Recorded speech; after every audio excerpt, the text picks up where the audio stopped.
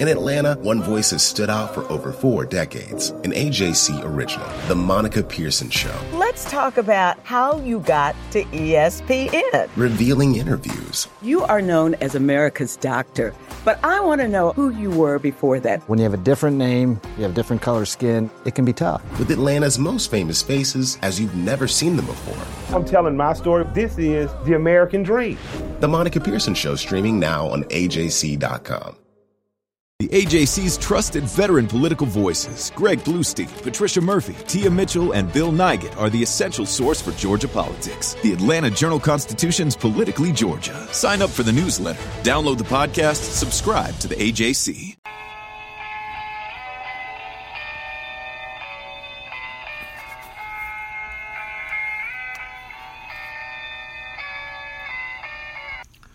Hey everybody, this is Doug Robertson of the Atlanta Journal-Constitution. I'm going to give you another edition of the podcast Southern Fried Soccer.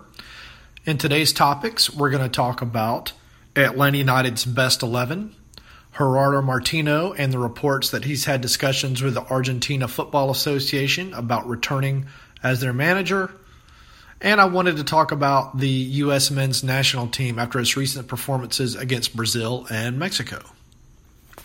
Before we get into those topics, I wanted to talk a little bit about me for those who are new to soccer in Atlanta or to this podcast, Southern Fried Soccer. Again, my name is Doug Robertson. I'm a reporter for the Atlanta Journal-Constitution. I grew up in the Atlanta area in Mableton. I played soccer 3, 4, 5 seasons a year, indoor and outdoor, most of my life. I went to Oglethorpe University for 2 years, transferred to the University of Georgia to complete my journalism degree. Went off, worked around North Carolina, Florida, and Virginia before returning home in 2007 as the college sports and golf editor at the Atlanta Journal-Constitution. About a year and a half later, the paper did a reorganization and my level of job was changed or eliminated, and those in those positions were moved to new jobs, and I became a reporter again. At that point, I started covering the soccer events that came to Atlanta, the club teams like AC Milan versus Club America, AC Milan versus Manchester City, the Mexican national team in its first games, and that slowly kind of transitioned into covering soccer full time. So that's a little bit about me. Now, again, I'm going to get into the topics that y'all were kind enough to send to me via email or on Twitter to Doug Robertson AJC yesterday. The question I received most often has to do with which Atlanta United team is the best team. In other words, what is going to be the best 11 once everyone gets healthy? This was sparked by the return of Darlington Nagbe to training yesterday. He had been working by himself for a couple of weeks after suffering his adductor injury in the draw with Portland back in June. He returned and was with the team for the first time yesterday. So that's good news for the team, good news for the supporters. But it prompts the question of where is he going to play? When Nagbe was on the field, Martino typically used a 3-5-2 formation. So that's one goalkeeper, 3 center halves or center fullbacks, 5 midfielders, and 2 strikers. After Nagbe's injury, Martino switched back to the 4-2-3-1 or 4-3-3 that the team used probably 95% of the time last season. And he really hasn't veered from that since Nagbe's injury. And the 4-2-3-1, there is your goalkeeper. There are 4 defenders, typically 2 center backs, 2 fullbacks, 2 holding midfielders, 3 midfielders from left, center, right, and then 1 striker. So, again, he's used a 3-5-2 or a 4-2-3-1.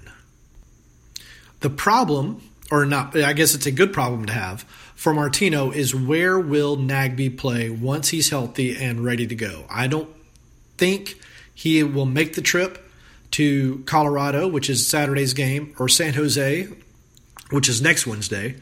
But you could see him when the team hosts Real Salt Lake at the end of a 3-game and 8-day stretch in the next week and a half. I'm sure Martino would like to try to incorporate Nagbe back into either formation. I think he would probably like to bring back that 3-5-2 formation just to give opponents something to think about and to have it in their back pocket in the playoffs should they get a lead and need to nurse that lead. The 3-5-2 can either be a very offensive formation if the wingbacks really push high, or it can be a very defensive formation with 8 guys behind the ball, or I'm sorry, as many as 9 guys behind the ball. So it gives you some flexibility in what you want to do.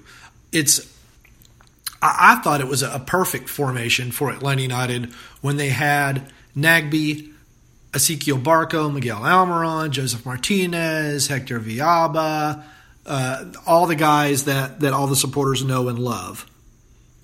The problem that Martino has had is those guys haven't all been on the field at the same time, except for, I think, one particular game. I'd have to go back and look it up, but I think they've all been on the field only once. And then various injuries have taken away various opportunities for them to play. So, getting back to the question, how is Martino going to fit all these guys on the field at the same time? The answer is, I don't think he will. So, then who comes off? A lot of people think that the easiest solution is to take off either Larentowicz or Gressel. That would be Jeff Larentowicz or Julian Gressel. I can tell you that Martino loves both those guys. He thinks they're the consummate professionals. Gressel, of course, is able to play wherever Martino asks him to play. He's played at least 5 different positions this season, maybe 6. Started at least 5 or 6 different positions. He's invaluable to what Martino wants to do. He's good on defense. He delivers a good ball. So I don't think he's coming off the field. I think it would be a mistake to take Larentowicz off the field, particularly because that triangle with he, Leandro Gonzalez-Perez, and Michael Parkhurst has been so good for the past 1 3/4 seasons. I don't think you want to mess with that chemistry right now, so I think he's going to stay on the field.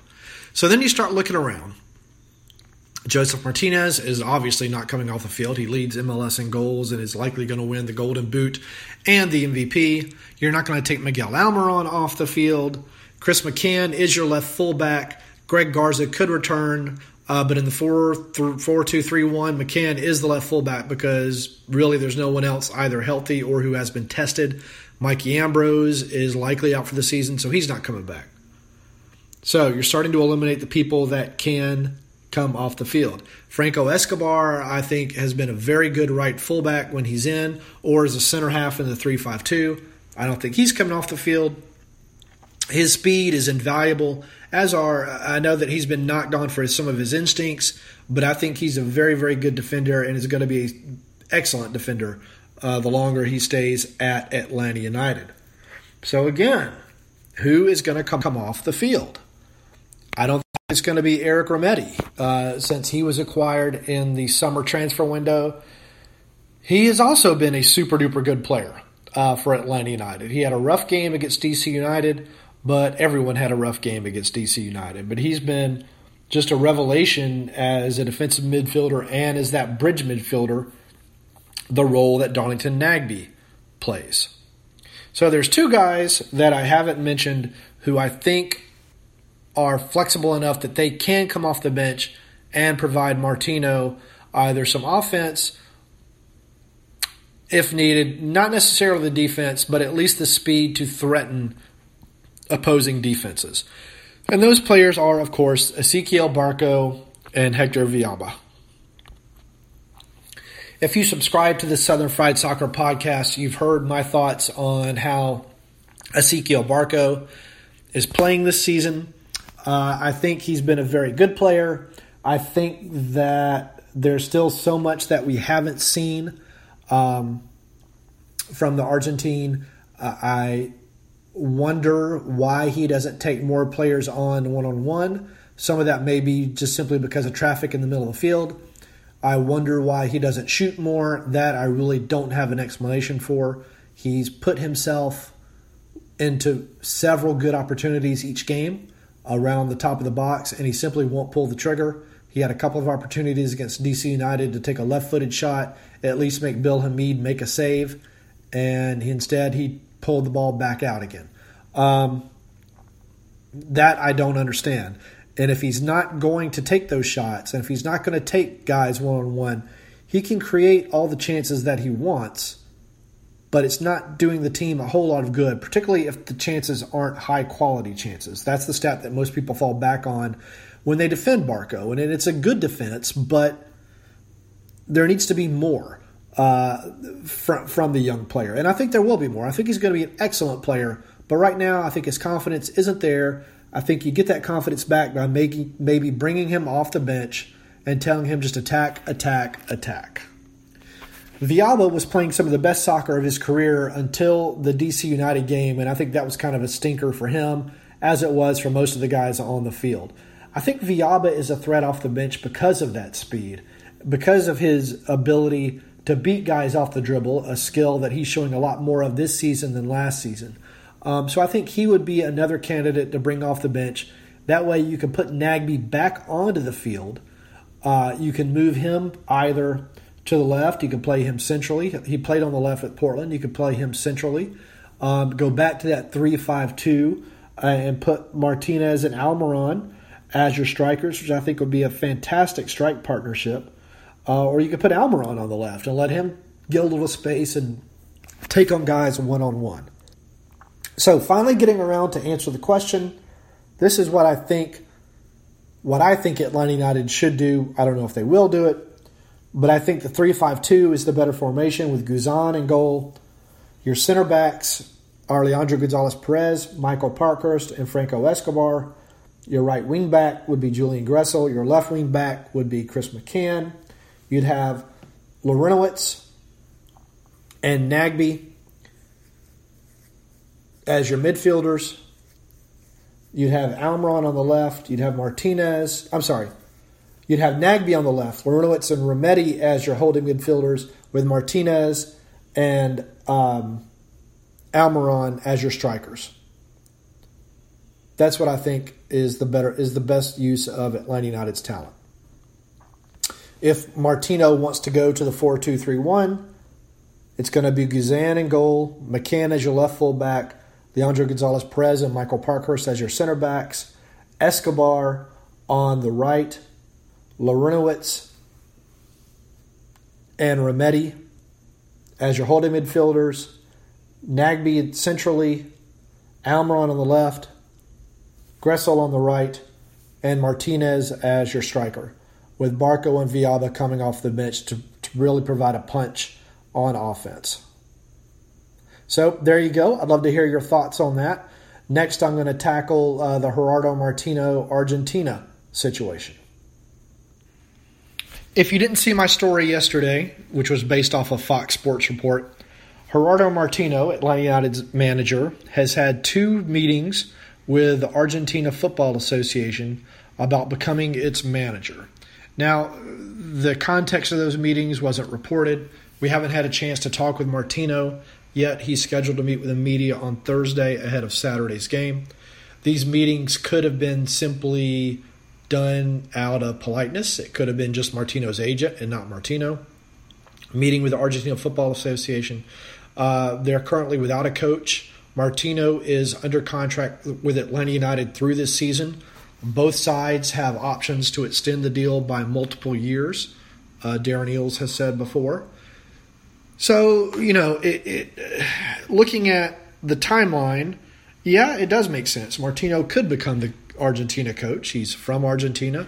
He's already managed the team once. He led it to the best success it's had recently, which included 2 tournament finals. They were not able to win either. But that's better than they've done in any other event recently. But Martino left the Argentina Football Association, or not the association, but left the job as manager of the Argentine national team, which he held for 2 years, because the Football Association was a mess at the time.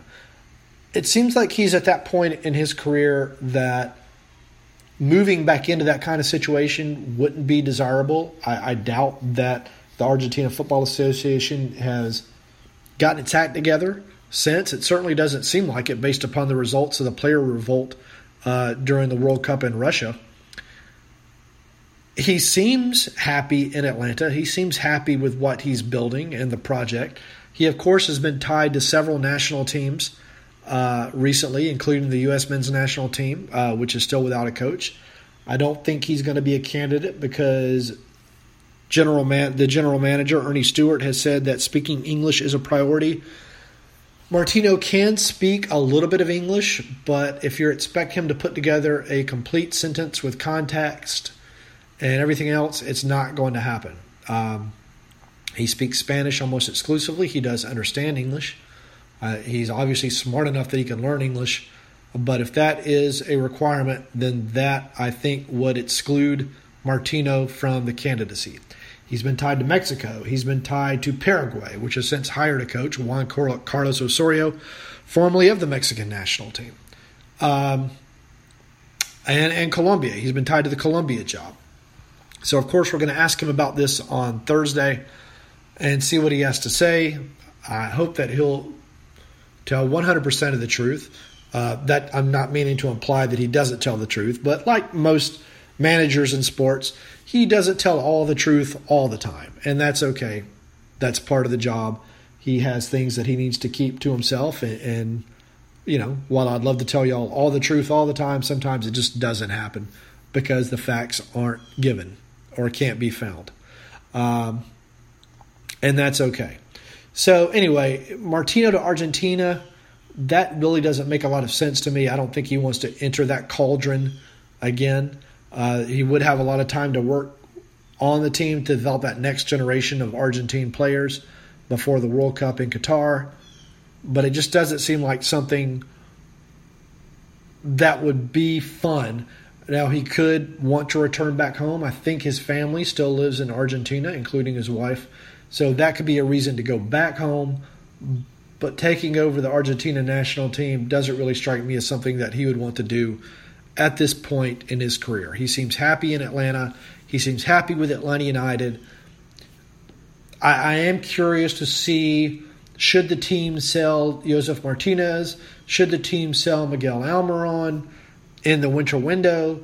I'm curious to see how that might affect Martino's level of satisfaction.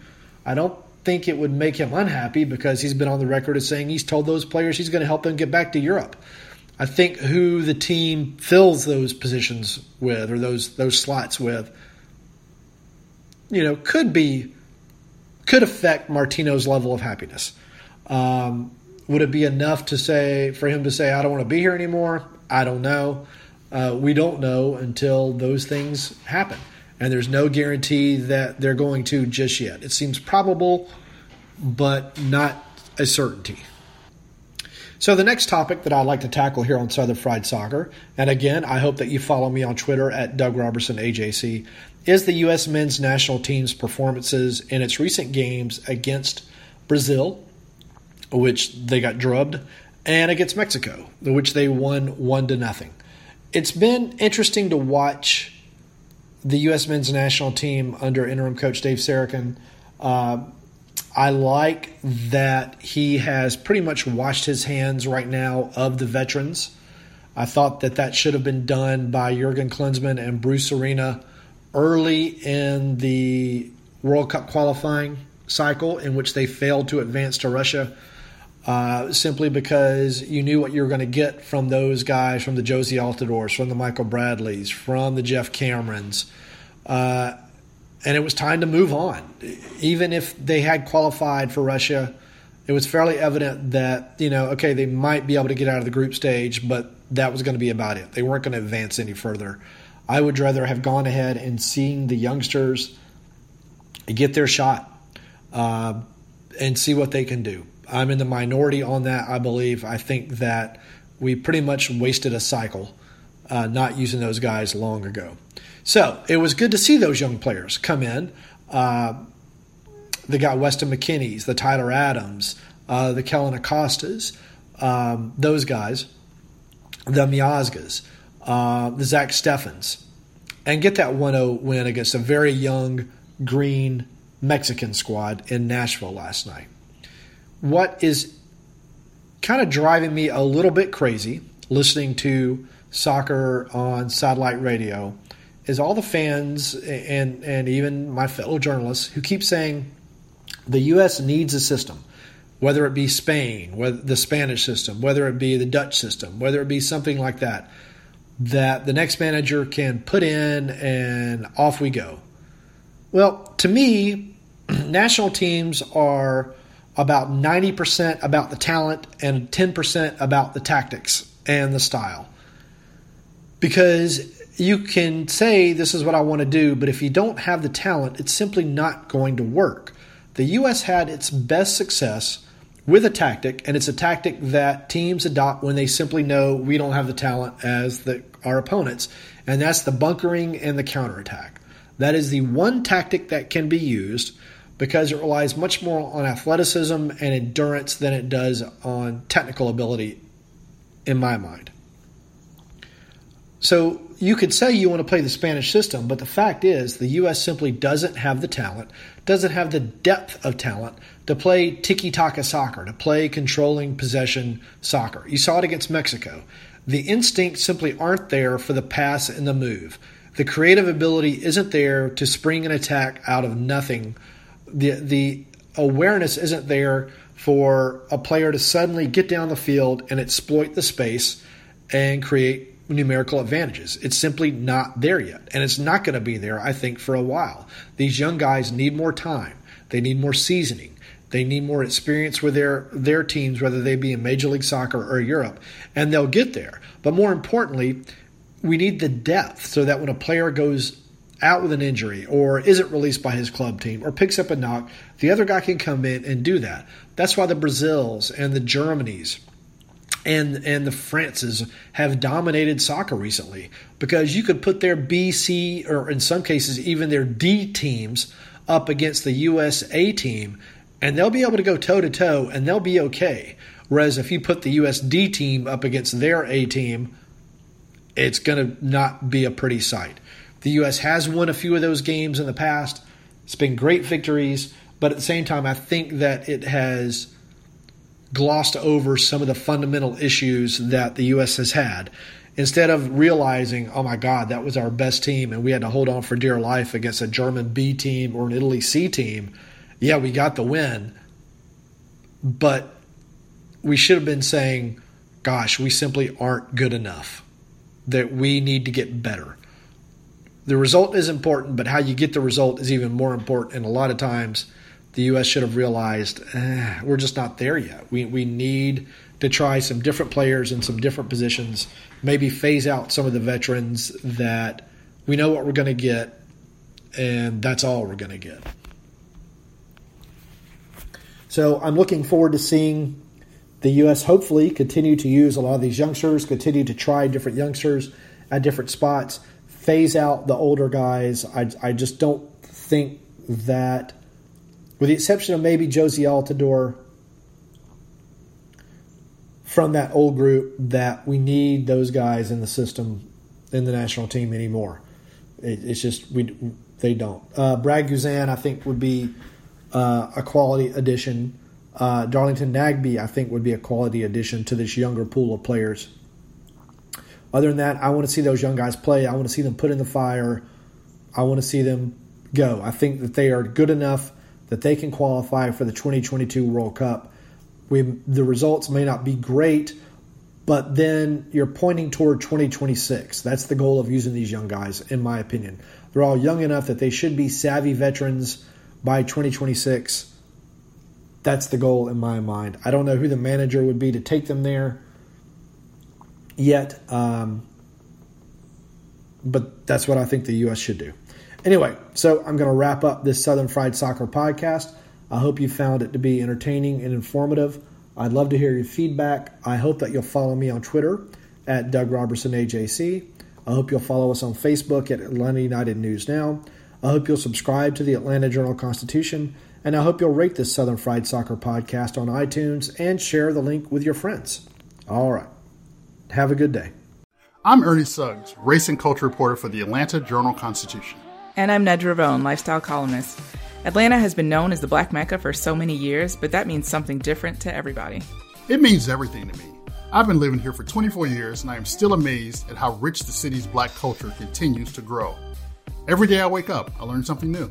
Well, you all can learn something new by subscribing to the Atlanta Journal-Constitution's new newsletter called Unapologetically ATL. It's all about the people, the events, and the entertainment happening in Metro Atlanta that Black people might want to know about. Like historically Black colleges and universities, Atlanta's thriving art scene, and the city's growing neighborhoods. Wherever you live, we want to hear from you. We want to hear what issues are important to you. So subscribe today at www.ajc.com/unapologeticallyATL. Only from the Atlanta Journal-Constitution.